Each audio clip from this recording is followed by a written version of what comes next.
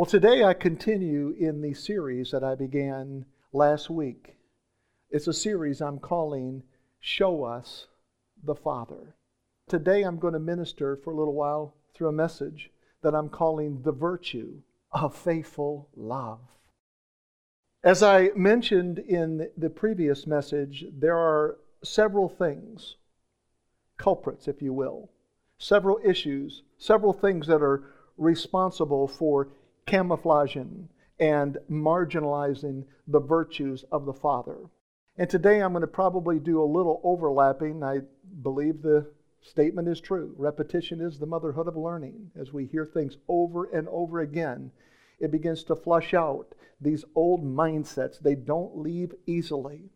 People in life get programmed, coming up in their families, coming up in their schools, coming up in their churches. You get programmed about life in general, including God. And so all of us have a belief system that is different from one another.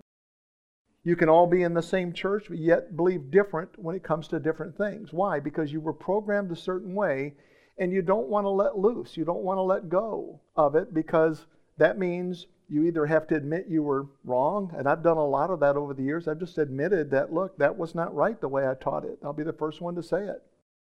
So we're all growing in this grace, and the Father is revealed to us moment by moment by moment. I don't know if in the condition that we're in without our glorified bodies that we could stand it if He showed Himself to us all at once. I think it would just quite honestly kill us. And so there are things in life that have this way of camouflage. And everybody knows what camouflage is, right? It means you blend in, you kind of hide, you conceal something. There are things in life that camouflage, things in life that have a way of marginalizing. That means they put them out on the fringes. The virtues of God, and the virtues of God are so enormous. We sang about Him today, and what a beautiful name, what a powerful name, what a wonderful name. And so things get marginalized. One of the schemes that is deployed by the enemy against believers in an effort to hide the virtues. Now think about it for a second. If you're an enemy, you don't want to say good things. You don't want to affirm the truth. You don't want to affirm the good things about someone else. And so the enemy doesn't want to affirm anything good about God. And so one of the schemes he uses to hide the virtues, the qualities, the moral excellence of God is to get people to question their identity as a son. Now, every single person in this room has went through that somewhere in their Christian life. Am I really saved? Am I really His? Am I really His son? Am I really His daughter? And we long in our heart to hear a resounding yes, yes, yes, yes. And we go through this, and then it's not long, and somewhere down the road, we go through the same thing over and over again.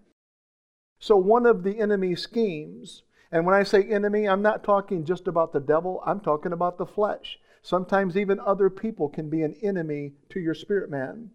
But one of those things is to get us to question, to get us to doubt our identity as sons of God. If you can't see yourself as a son, then it will be basically impossible to see God as Father. I know that's kind of a profound statement, but there's a relationship. When you look at Father, you think of Son. If I say, this is my Father, then that means I've already seen myself as Son. He is my Father. So if you can't see yourself as a son or a daughter of God, then it's going to be very, very challenging, probably nearly impossible to see God as Father.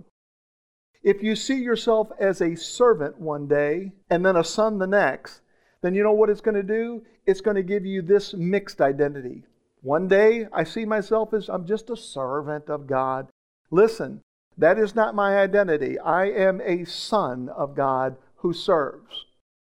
I'm not a servant of God. That is not my identity. I am a son who serves. And so this mixed identity is what people are dealing with, especially believers. And so when you have a mixed identity, then you have a mixed opinion. You have a varying opinion of the Father also. One day you see Him as loving and kind and gracious and sweet. And the next day you see Him as stern and maybe mean and distant.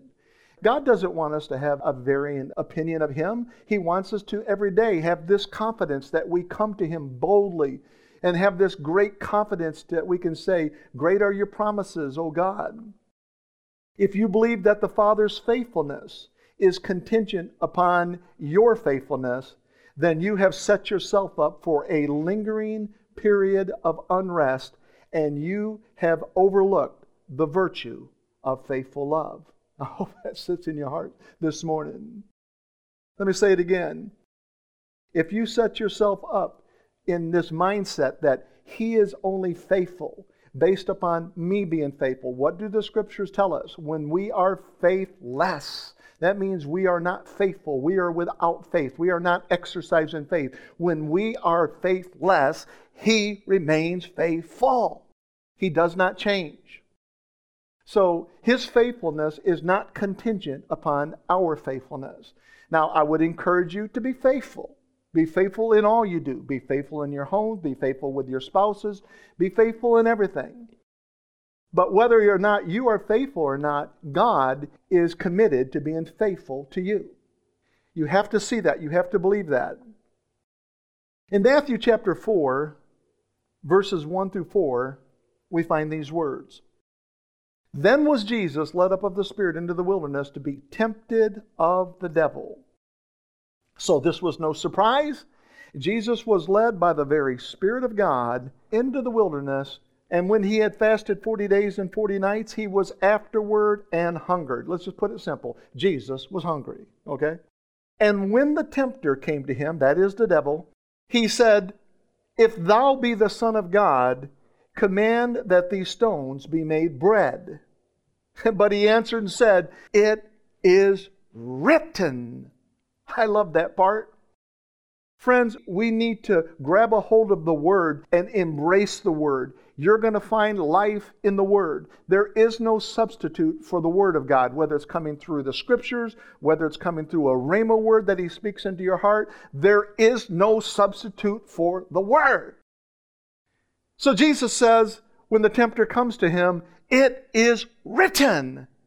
He says, man does not live by bread alone. In other words, He is saying, listen, man does not live by the natural substance alone.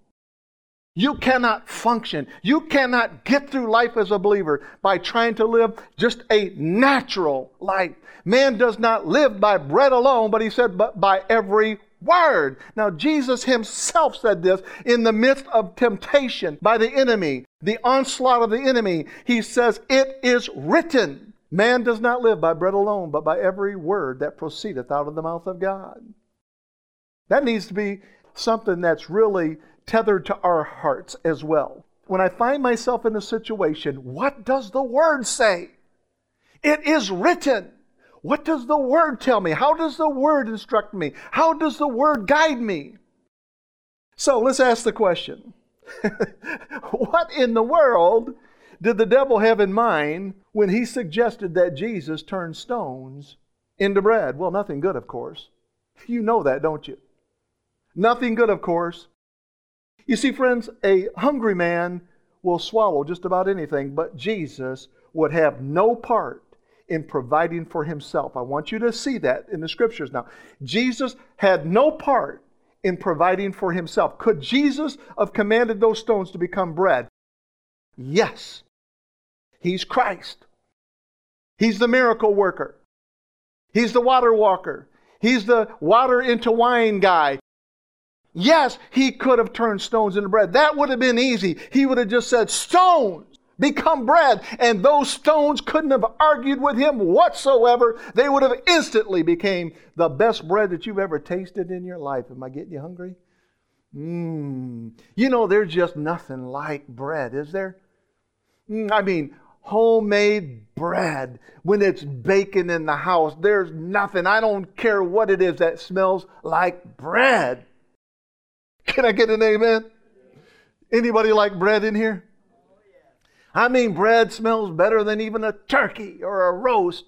There's just nothing like bread. It's one of those few things that your mouth starts watering even as you're taking that drawn butter across the top of it. The heat plumes are rising on it and it's just soaking right in. It's just melting right in. And Jesus has been fasting for 40 days and 40 nights. And the first thing he tempts him with is one of man's favorite things at a dinner, bread.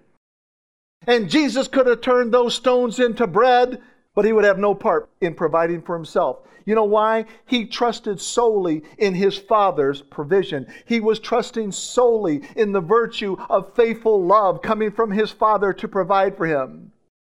Now, Satan was not concerned about feeding the hungry, was he? No, of course not. And he wasn't concerned about strengthening Jesus. Jesus would have been weak as a man after 40 days and 40 nights. Look, I've been on a couple of 40-day fasts. I know what it feels like at the end of those 40 days. I really do. And I know how it takes so little of food to feel like you're just as strong as an ox. You just feel so strengthened with just a couple of bites. I understand this situation here. I believe what Satan had in mind was to get Jesus, first of all, to question his identity as the Son of God. I want you to notice how the devil framed the statement with that conjunction, if. If thou be the Son of God, command these stones to become bread. In other words, Satan inferred that Jesus' provision might be hinged on an if, a condition, rather than based solely upon the virtue of faithful love. That's what Christ was trusting in. He knew that his daddy loved him. He knew that his daddy loved him before the fast, during the fast, at the end of the fast. He was trusting in his Father's faithful love.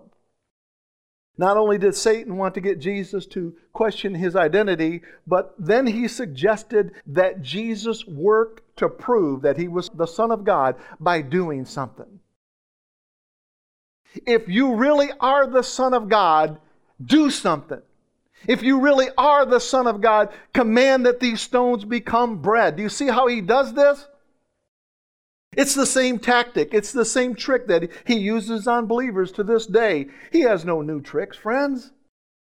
Through our thoughts, he tries to make us question our sonship. And then implants the idea that we should somehow go to work to prove that we're a son. Go to work to prove that we're a daughter by doing something. Well, I've got news for the devil. I've got news for my flesh. My provision and my right standing as the Son of God did not come, nor is it maintained by my doing, friends. It's not that way. I am kept by my Father through the virtue of faithful love. Another culprit that is responsible for camouflaging and marginalizing the virtues of the Father is the mixture of Old Covenant with New Covenant. You know what? I think I'm going to be talking about that subject until Jesus comes or until I go to see Him. Because I see it as the greatest hindrance, the greatest stumbling block for most believers. They don't even realize they've done it. They don't realize they're doing it. They're mixing the Old Covenant with the New Covenant. The Old Covenant contained the law. The law was the ministry, what does it call it? Of death. The law is called the ministry of condemnation. But I have good news for you. Through one act of the Father's faithful love, the Old Covenant was rendered obsolete through the cross of Christ, friends. And under the New Covenant of grace, there is no condemnation for the believer. Please take that home today. Under the New Covenant of grace, there is zero condemnation from God for the believer.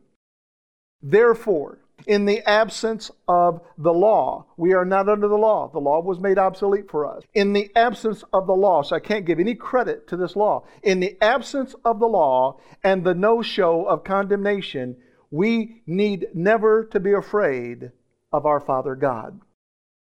You know, I know that sounds ridiculous to some people. They're going like, really? People are afraid of God? Oh, friends, people are so afraid of God. What do you think condemnation is? You're afraid of what God's going to do to you. You're fearful that He's going to punish you for some reason. So you're afraid of God.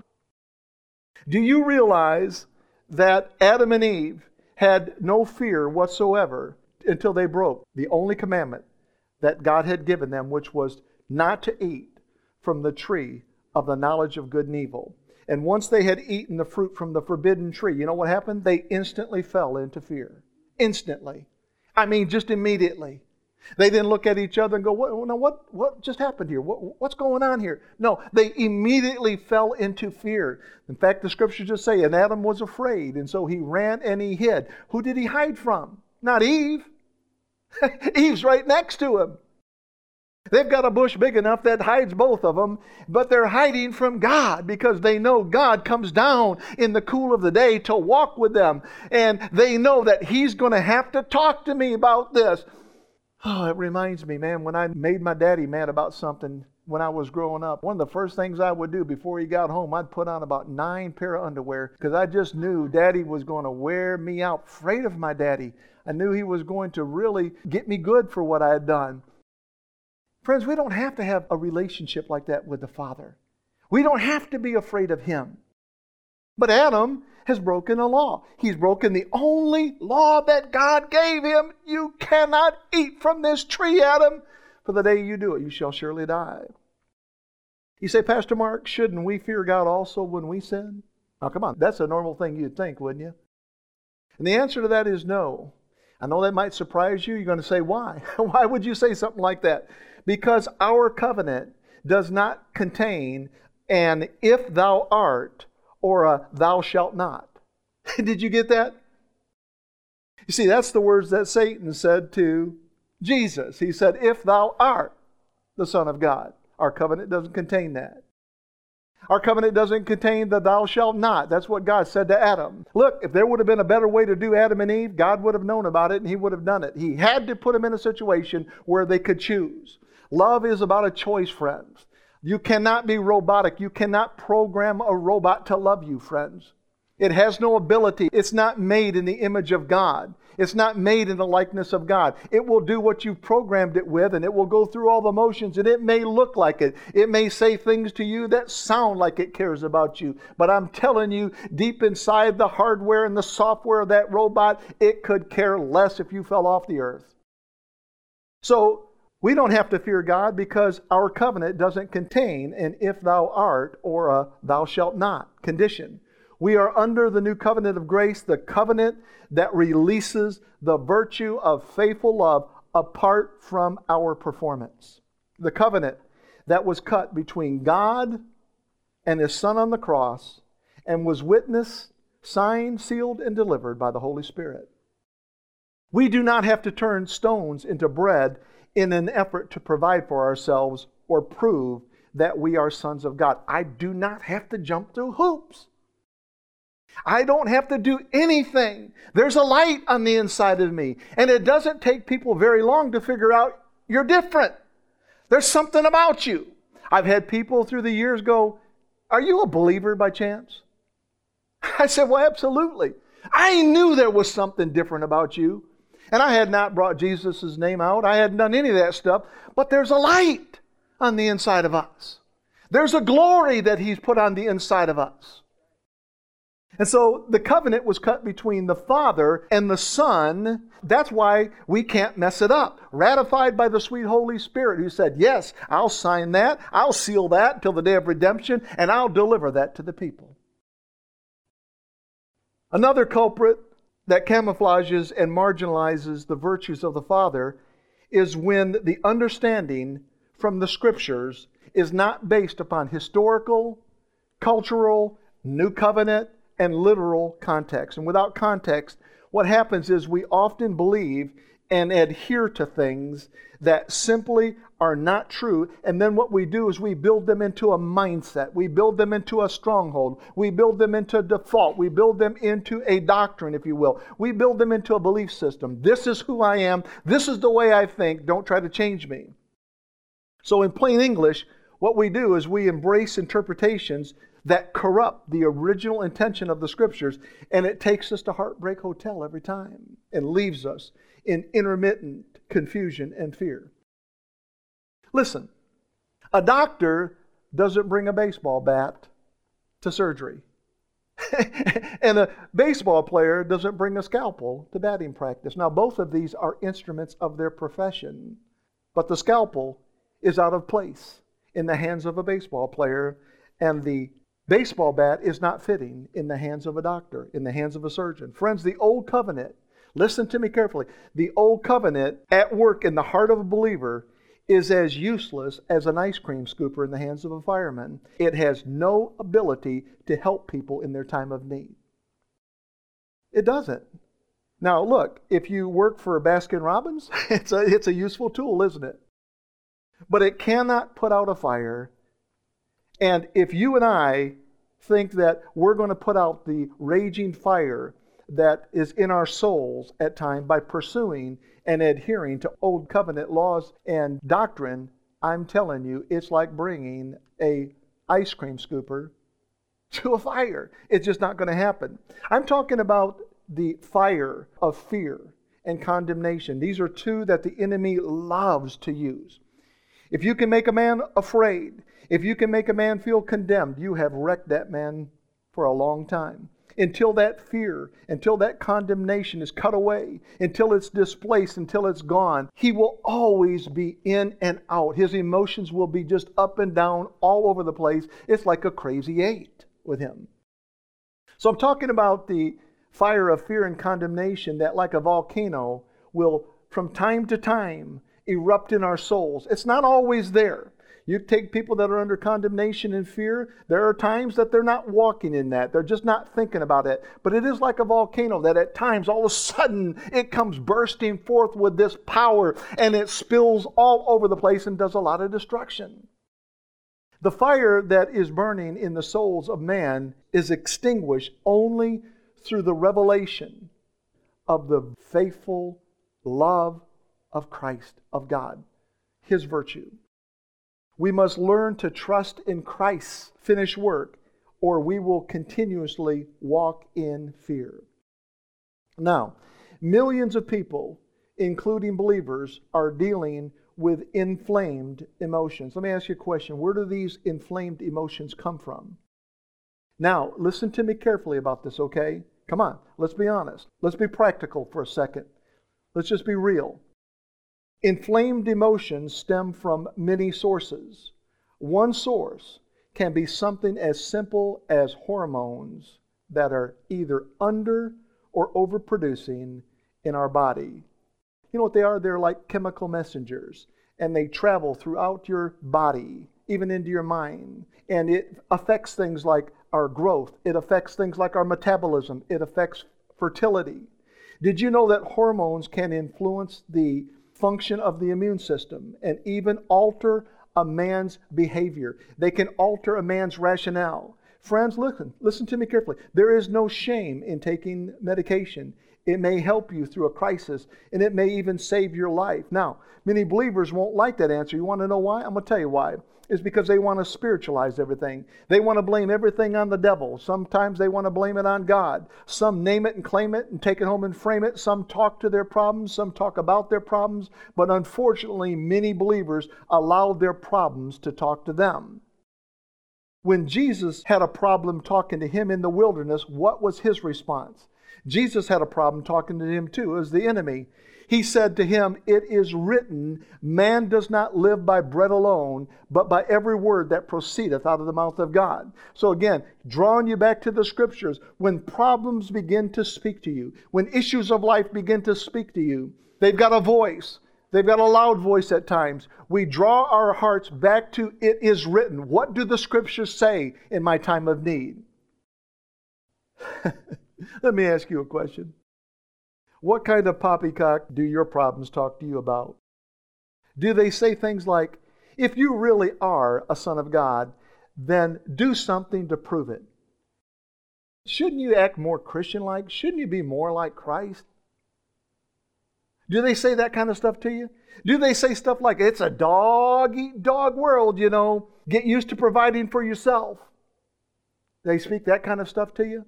Do they say things like, it's too late? You broke a commandment. Friends, we have got to quit allowing the flesh to write our speeches. And we've got to go back to the written word. What does the word say? It is written, man shall not live by bread alone, but by every word that proceedeth out of the mouth of God. Man does not live by the natural. So all these natural things that we think we can come up with. No, man does not live by the natural alone. He lives by the Word of God. All of this other nonsense is just rhetoric. It's lies from the enemy to camouflage and marginalize the virtue of faithful love. He does not want you to see God's faithful love. He wants to put it out here so that your peripheral can't even pick it up. He wants to camouflage it so well that you can be staring right at it, but still can't see it. I'm telling you, God's love is faithful. God knows not anything but to be faithful. So, by blending the old covenant with the new covenant, that's one problem. And then not understanding biblical context of scriptures, that's the second problem. Our emotions are incessantly assaulted with fear and shame and guilt and condemnation and exhaustion. We begin to search the scriptures in a frantic desperation to find an opioid for physical pain, a steroid to calm inflammation, and an antidepressant that will soothe our emotional anguish. But after a few minutes in the scriptures, we often give up because we don't feel like the scriptures are speaking to us. I understand that conundrum. We have an issue, we go to the scriptures. The scriptures don't seem to address our specific situation, so it's hard sometimes to find the scripture that's going to communicate to you, the scripture that's going to speak to you. Friends, let me encourage you to read the scriptures, to study the scriptures, and to meditate on the scriptures. And the Father will take something so simple, so ridiculous almost in the scriptures, and He will speak to you about your situation. He always does. Could it be that we are not hearing the still small voice of the Spirit because of the runaway emotions of fear, guilt, shame, and condemnation? Could it be that they're so overwhelming? Could it be that they're so overpowering and so exhausting that they have obstructed our ability to see, our ability to hear the virtue of faithful love? Could it be that? If a man is in a boxing ring and he has an opponent in front of him, but he has 2 or 3 opponents behind him, I'm telling you, he is going to fail. And so even though we have God in front of us and we're trying to embrace this faithful love of the Father, but you have all these enemies surrounding you. Fear is an enemy. Guilt is an enemy. Shame is an enemy. Exhaustion is an enemy. Condemnation is an enemy. Performance, turning your own stones into bread, that is an enemy. And when all of them surround you and they're beating against your mind and they're buffeting you, I'm telling you, I understand that situation. But we're drawn back to, I know the Word works. It is written in the Word. If I'll just set aside all this other nonsensical stuff and focus upon what does the Word say? What is my Father trying to communicate in this situation? I'm telling you, He will bring you through that storm. He will bring you through that emotional volcano. Could it be that through mixing the old covenant with the new covenant that we have entered into a state of confusion? Now, please hear me on this. I'm just trying to be real with you. When you mix those two together, you end up in a state of confusion. I mean, I've said it before, it would be like mixing regular playing cards with old maid cards, shuffling them together and dealing them out. That would just be very confusing. You wouldn't know what game you're playing and how this one works in this game. It would just be very confusing. It's the same way when we mix the old covenant with the new covenant. Under the old covenant, it was all about performance to become. Under the new covenant, Jesus has already done everything for us so that we could become what? Become the righteousness of God in Christ. Become sons and daughters of God. So could it be that confusion, one of those enemies is confusion? Could it be something as simple as mixing the old covenant with the new covenant? Yes, friends, I think that is the number one culprit. I really do. I'm talking about the confusion that convinces us to bring a scalpel to a baseball game, a baseball bat to a surgical room, and an ice cream scooper to a fire. None of these make sense, but when we're caught in the grip of fear, your senses aren't working. It's just a strong emotion. We're caught in the grip of fear. Fear of what? Fear of punishment, condemnation. You know what? All that seems and feels so real to us. Therefore, you know what we do? We respond in illogical ways. We respond in ways that we normally wouldn't respond if we had time to think about it. But in the moment, In the moment when fear and confusion and doubt and punishment and condemnation and guilt and shame and performance, all these things are attacking us at one time. This is the kind of stuff that happens. That's why it's so important to be absolutely convinced. It's so important to be absolutely assured. It's so important to have this absolute confidence, like Sarah sang about today, confidence in His promises, and that they still stand.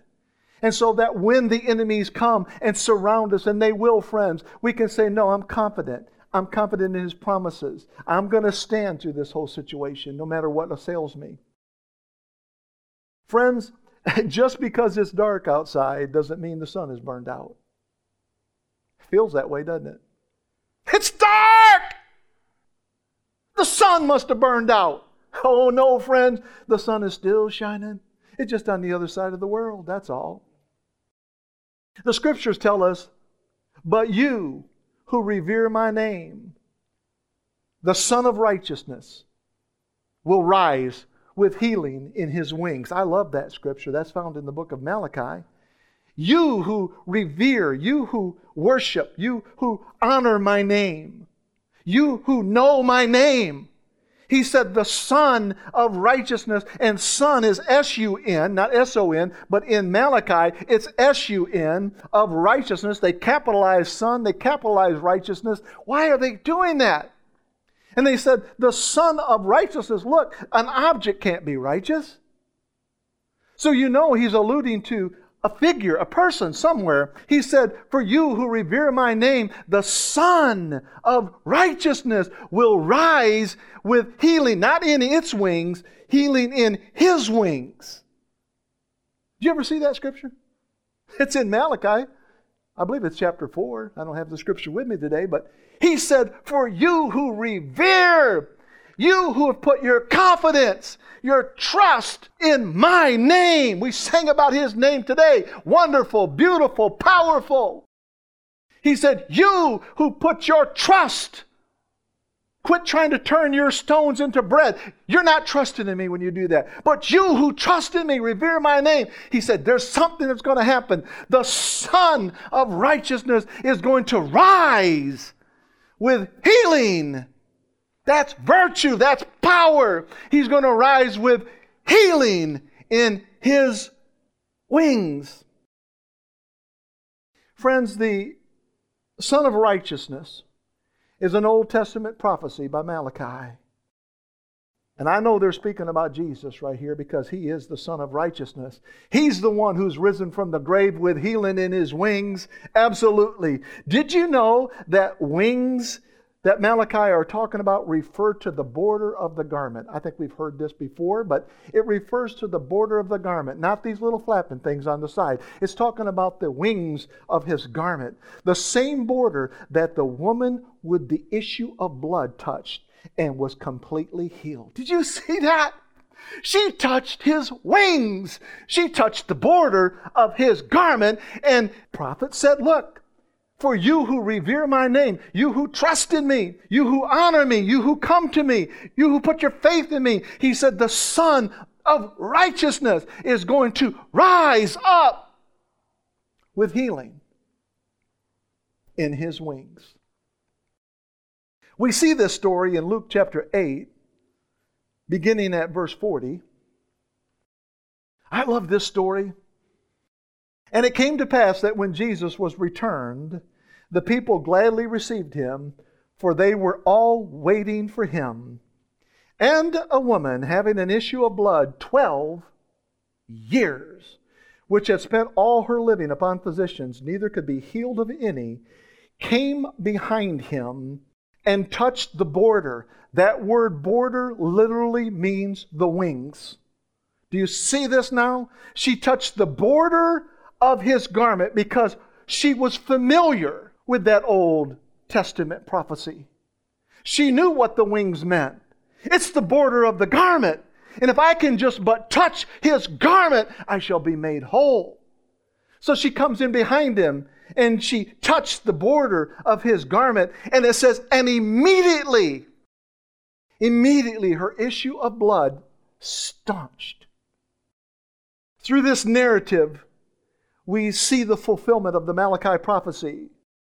Friends, this woman, listen to me, she has been continuously bleeding for 12 years. Not one day on, one day off, continuously bleeding for 12 years. She's anemic. She's low on iron. Her red blood cells are starving for oxygen. She's cold even on hot days, and she's exhausted even after a long night of sleep. For 12 successive years, she felt like she had been beaten with a baseball bat. She felt like every physician had run their scalpel over her issue of blood, but all it did was bankrupt her, and she was none the better. She felt like a fireman had brought an ice cream scooper to her fire, but couldn't extinguish her pain. You see, for 12 years, she tried to make her own bread, but in the process, the physicians took hers. Do you see that? She's running. She's doing what she knows to do. She's resourceful. I get it. She's running from physician to physician, doctor to doctor, nurse to nurse. And all they're doing is taking her bread. The scriptures tell us that she had spent all of her living, all of her bread. Her identity had become known as the unclean woman, the one who bleeds. That was her identity. That was the label that they had hung on her. Fear, guilt, shame, condemnation, and exhaustion had overtaken her. Her hormones had under and overproduced and had even altered her behavior. But when she heard about Jesus coming through, it gave her one last surge of energy, one last ray of hope, enough energy and hope to press through the crowd with destiny-altering faith, the faith that would encounter the virtue of faithful love. Now, by law, she had no right to be in a public setting or to touch another human being. Due to the issue of blood, she was considered unclean. When you were bleeding, you were considered unclean.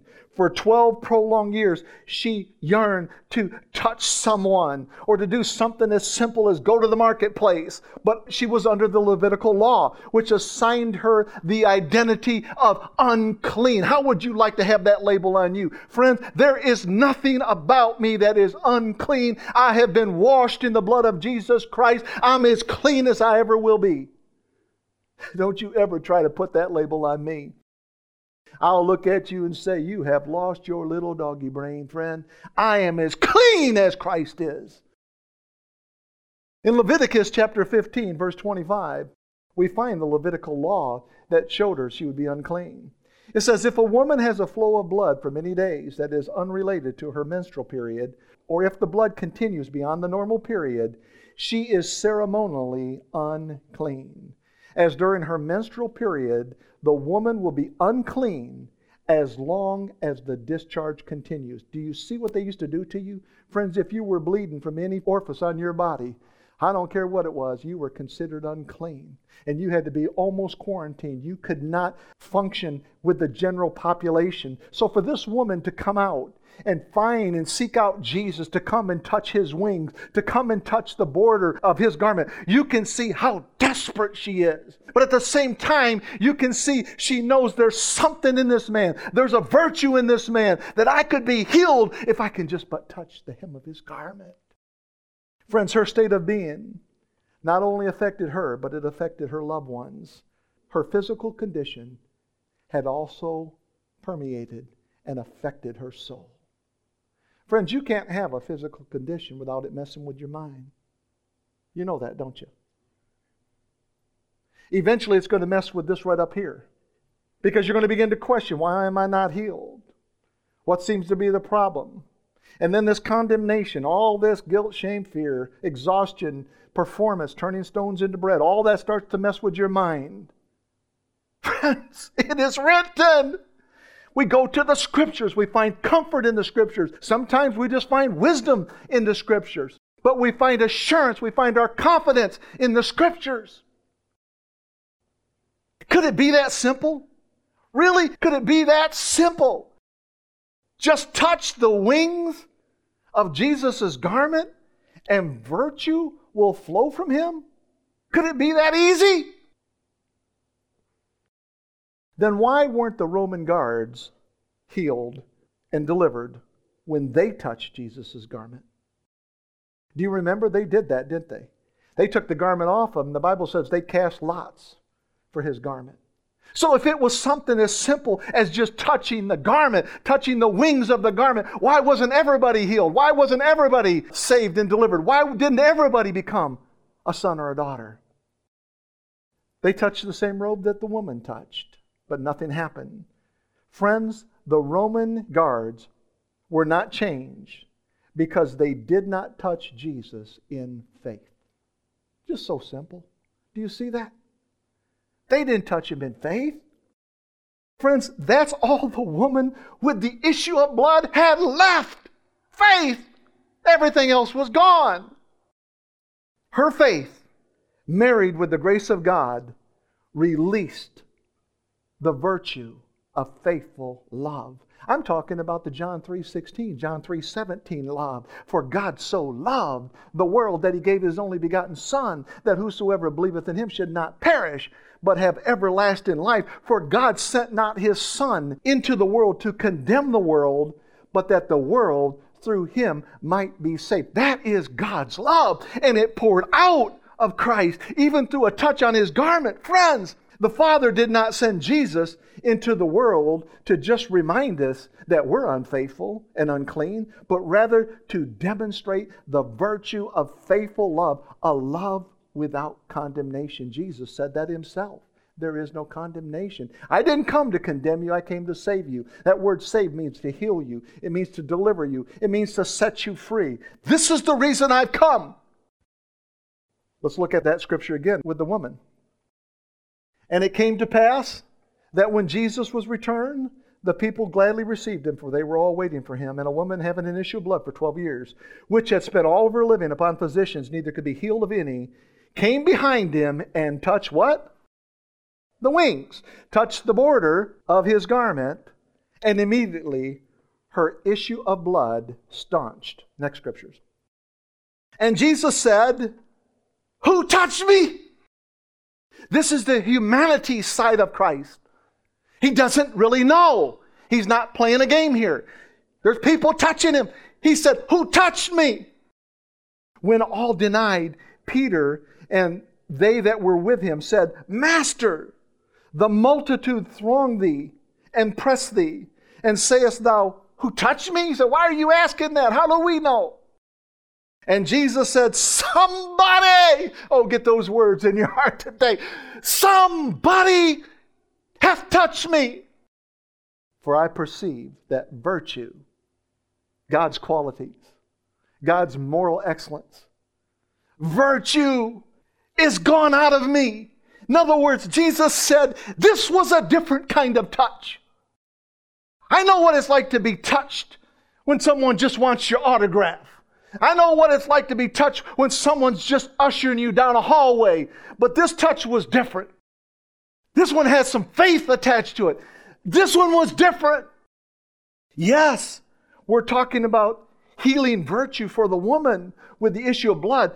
But that healing virtue has a fountainhead, friends.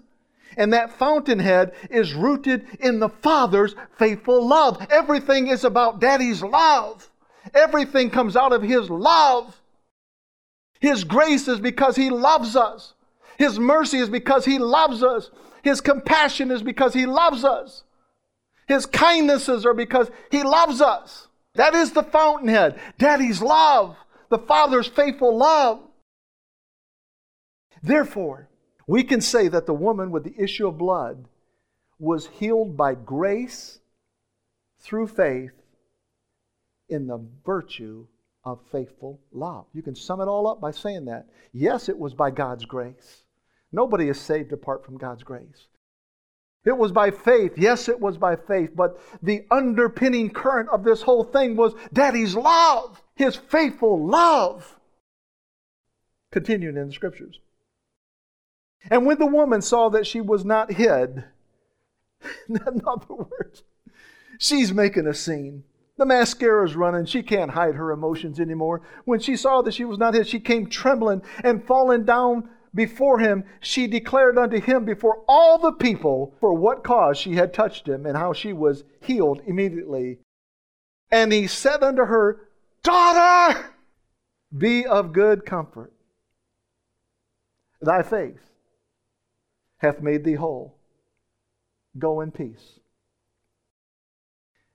The woman with the issue of blood is a great picture for all of humanity. We almost ought to have that picture above our mantle at home. You see, at one time we all had an issue of blood. We had the blood of Adam, a blood disorder that physicians couldn't heal and money couldn't buy its way out of. But through a single touch of Christ, through a single touch of Jesus, everything changed for the unclean woman, beginning with her identity. Very important here. Beginning with her identity. She went from a somebody, remember Jesus said, somebody touch me. She went from a somebody to a daughter. Be of good comfort. She no longer had to labor to find her cure for her issue of blood. She was no longer responsible for making her own bread or for stopping her own bleeding. Jesus did it all. Did He do it all? Jesus did it all! How did this miracle take place, you ask? I'll be happy to tell you. Virtue was released by grace through faith. What kind of virtue am I talking about? I'm talking about the virtue of faithful love. Friends, God is easily touched by our infirmities. He is the author of life. He is the author of love. And the only way out of our nonsensical bombardment of bleeding emotions, beginning by abandoning the rhetoric and lies of the enemy and placing our trust solely in the virtue of faithful love. I'm talking about the love that delivers a death blow to fear and condemnation. Did you know love did that? It delivers a death blow to fear and condemnation. Look at the next scripture. 1 John chapter 4, verses 16 through 19. And so we know and rely on the love God has for us. Friends, I'm talking about the same love that Jesus relied on when He was in the wilderness fasting for 40 days and 40 nights. And so we know and we rely. In other words, we have confidence. We have trust. We rely. I'm relying on you. I'm trusting in you. And so we know and rely on the love God has for us. And then it says, God is love. God does not just have love. God is the fountainhead of love. He is the source of love. Whoever lives in love lives in God and God in them. Didn't I tell you He's the author of life and love? This is how love is made complete among us, so that we will have confidence on the day of judgment. See, we like confidence. We don't like that second word, judgment. We can have confidence even on the day of judgment, it says. In this world, we are like Jesus. See, you don't think you're like Jesus, do you? You are like Jesus. Do the scriptures say that? It says, in this world, not just in heaven, that would be a gimme. In this world, we are like Jesus. And then He says, there is no fear in love. Do you see that? No fear in love. Where are we at? We're in Christ. Christ is love. There's no fear in love, but perfect love. Perfect love drives out fear, because fear has to do with punishment. So perfect love drives out fear. And why do we fear? Because we're thinking about punishment. But if we're walking in perfect love, if we understand that we have this perfect love from the Father, it drives out fear. And you know what it does? It reaches back and grabs the hand of punishment and just takes it right with it. Because fear has to do with punishment. The one who fears is not made perfect in love. Now, don't let that put you under condemnation. It just means you are not tapping in to the love, the faithful love that the Father has for you. You're just not resting in that. And so that's why you're going to have fear, and you're going to be thinking about punishment. You're going to have this condemnation. And then it says, we love because He first loved us. It was not your idea. It was not my idea. It was His idea. We can only love because He first loved us. Friends, you will be happy to know that the faithful love of the Father has no off switch.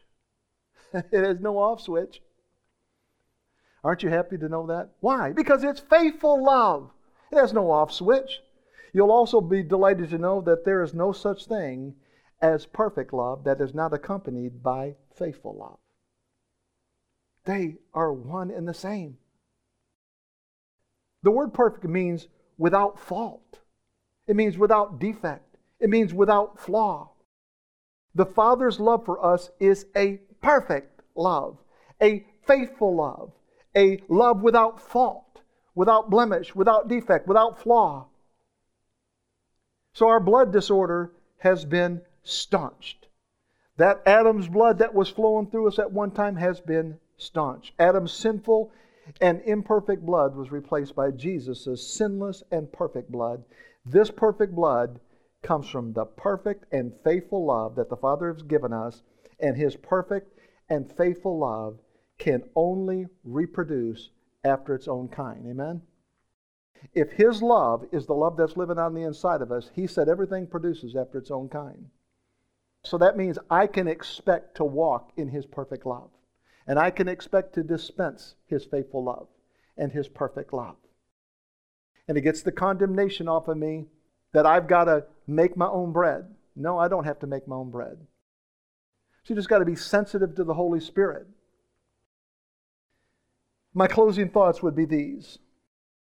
I was meditating this past week about the struggles that so many people, including believers, are experiencing in their attempt to really wrap their religious hearts and minds and emotions around the truths that we are without fault, without defect, and without flaw before the Father. I'm talking about in our spirit man. Friends, like the woman with the issue of blood, our blood disorder has been staunched. It's been cut off, friends. The Son of Righteousness has risen from the grave with healing in His wings, and this healing is for you and me, us and we. I don't take the time to watch much television, but one of the shows I really like to watch is America's Got Talent. I love the diversity of talents and gifts, and I can appreciate the investment of time that it takes for these people behind the scenes to hone out that talent, hone out that gifting. And one of the hardest acts to watch can be a comedian. Why? Because his or her job at that moment is to make everyone laugh. The audience's laughing is an instant measuring stick of whether or not that comedian is successful. I'm telling you, if he says something, if she says something, and there's no laugh, he was not successful in that moment. It's an instant measuring stick. Was I successful? And so I've watched certain ones with very funny material, and you'll laugh quite a bit, only to watch them again, and there was nothing about their act that was funny. I can't help but think that that is got to be one of the most fearful and condemning moments of life. You have been measured by your audience, and they have said, you're not funny.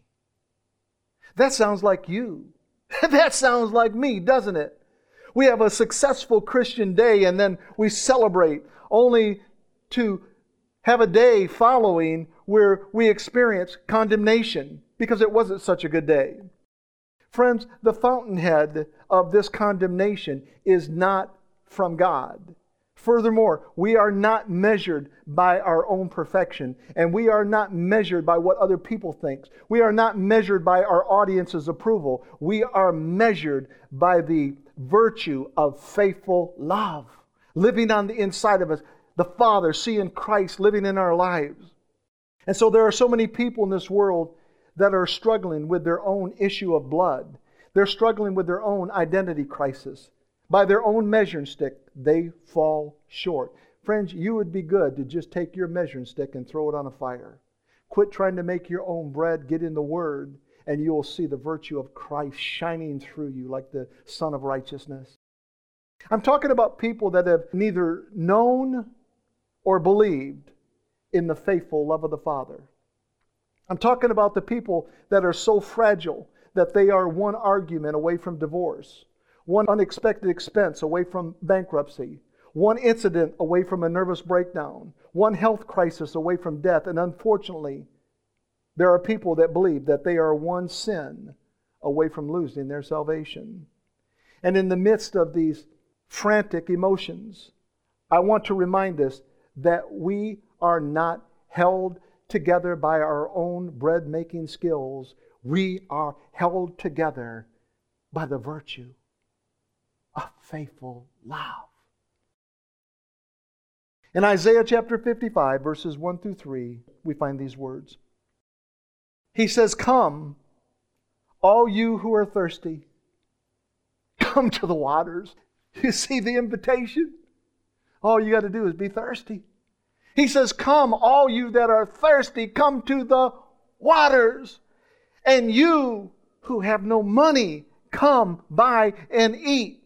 Come buy wine and milk without money, without cost. Why spend money on what is not bread? Why spend your energy on trying to create your own bread? Why do you spend money on that which is not bread? And your labor on what does not satisfy? Next scriptures. He says, "Listen, and listen to me, and eat what is good, and you will delight in the richest of fare. Give ear," that means go to the Word, "give ear and come to me. Listen, that you may live."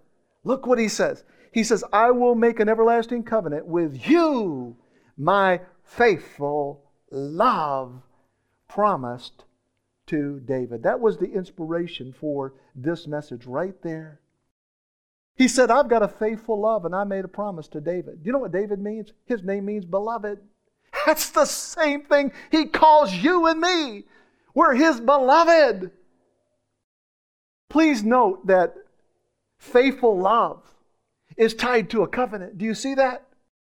He says, "I will make an everlasting covenant with you, my faithful love promised to my beloved." Friends, hear those words ring in your heart today. Answer the phone, please. It's Daddy trying to say, "I've got this everlasting covenant with you. And it came about because of my faithful love, not your faithful love, my faithful love. And it came through a promise and a covenant. And I call you my beloved." Friends, this is what the woman with the issue of blood did. She came to Jesus, the source of living waters, because she was thirsty for her healing. Today is the day. I've made up my mind, kind of like Valerie, the day when she was delivered from fibromyalgia. She said, "This moment, I've come to the waters. I've come to the fountain of waters because I have thirsted too long. I've been under condemnation too long, but this moment is my moment." That woman did what the scripture said. "You who have no money, come buy and eat." She had no money. Remember, she gave it away to the physicians. "You who have no money, come buy and eat." Why spend money on what is not bread and your labor on what does not satisfy? You see, the physicians couldn't help her. But when she heard about Jesus' reputation for healing and deliverance, she gave ear and came to listen that she may live. Jesus let the woman with the issue of blood know that he had done more for her than just stop the bleeding. He welcomed her into his family. She went from a somebody to a daughter. All of this without money and without cost. Jesus gave her the gift of an everlasting covenant by grace, through faith, through the virtue of faithful love. Friends, the wonderful truths that reach out to us from the message today are these. Jesus didn't bring a baseball bat so that he could beat the living fear and condemnation right out of us. With his own words, he told us that he didn't come to condemn, he came to save. Jesus didn't bring a scalpel to cut the rotten spots out of us. Instead, he threw away the entire man and made us a new creation in Christ. The scriptures say, "Behold, if any man be in Christ, He is a new creation. I just don't cut the rotten spots out. He's a new creation. Behold, old things are passed away. Behold, all things are become new. Jesus didn't bring an ice cream scooper to put out the fire. He brought a cross. And on that blood-soaked cross on Mount Calvary, He released the virtue of faithful love to every whosoever and to every somebody, so that He could transform us into sons and daughters. In Jesus' death, He gave us new identity, an identity that is rooted in a beautiful father-son relationship. I'm talking about a relationship that brings the qualities and the moral excellence and the virtue of faithful love up close and personal, all without money and all without cost. Friends, in Christ, there is no if thou be or thou shalt not conditions to our salvation. The new covenant is between the Father and the Son, witnessed and ratified by the Holy Spirit, signed, sealed, and delivered. There is no need for us to follow the promptings of the enemy or the flesh in an effort to prove our salvation. We are one with Christ Jesus through an everlasting covenant. Man does not live by bread alone, but by every word that proceedeth out of the mouth of God. Friends, we have camouflaged and marginalized the virtues of our faultless and flawless Father too long. Through subtle ways that we've lost touch with, by mixing the old covenant with the new covenant, by taking scriptures out of historical, cultural, and literal context, by thinking that we were responsible for our own provision, and by believing that we should fear Papa God when we sin. All of this is nonsense, poppycock if you will, and it is the perfect recipe for inflamed emotions and issues that will never heal. But Jesus came with a message. What was His message? His message was this: we can rely. We can rely on the love of God. We can rely on the love of His Father for us. Through God's love, we are made complete so that we will have confidence on the day of judgment. In this world, we are like Jesus. Friends, there is no fear in love. But perfect love drives out fear, because fear has to do with punishment, but in Christ there is no punishment. The one who fears is not made perfect in love. In other words, they have not understood perfect love. Friends, we love because He first loved us. So let's just ask that question one more time. In what manner of love does the Father love us with? He loves us with an everlasting love through an everlasting covenant. This is the virtue of faithful love. In Jesus' name, amen. Father, we thank You so much that we can just get rid of our bread-making machines. They don't help us when it pertains to salvation. Jesus did it all on a cross on Mount Calvary. We thank You, Father, that when we're surrounded by the enemies of guilt, shame, fear, condemnation, performance, exhaustion, whatever they may be, we can look to the Word and we can declare, it is written. Man does not live by natural substance alone. He does not live by bread alone, but he lives by every word that comes out of the mouth of God. So, Father, I'm asking You to take the listeners' hearts that hear this message and begin to do a work in them so that they can see that they can just get rid of this old covenant mentality. You have put us under the new covenant. Old things have passed away. Behold, all things are become brand new. We don't bring our bats to the surgical room. We don't bring our scalpel to the baseball field. We don't bring an ice cream scooper to a fire. Father, none of that makes sense. We bring Christ to every situation, everything that we've got to deal with. For He truly is the one who extinguishes the raging fire in our emotions. And how does He do that?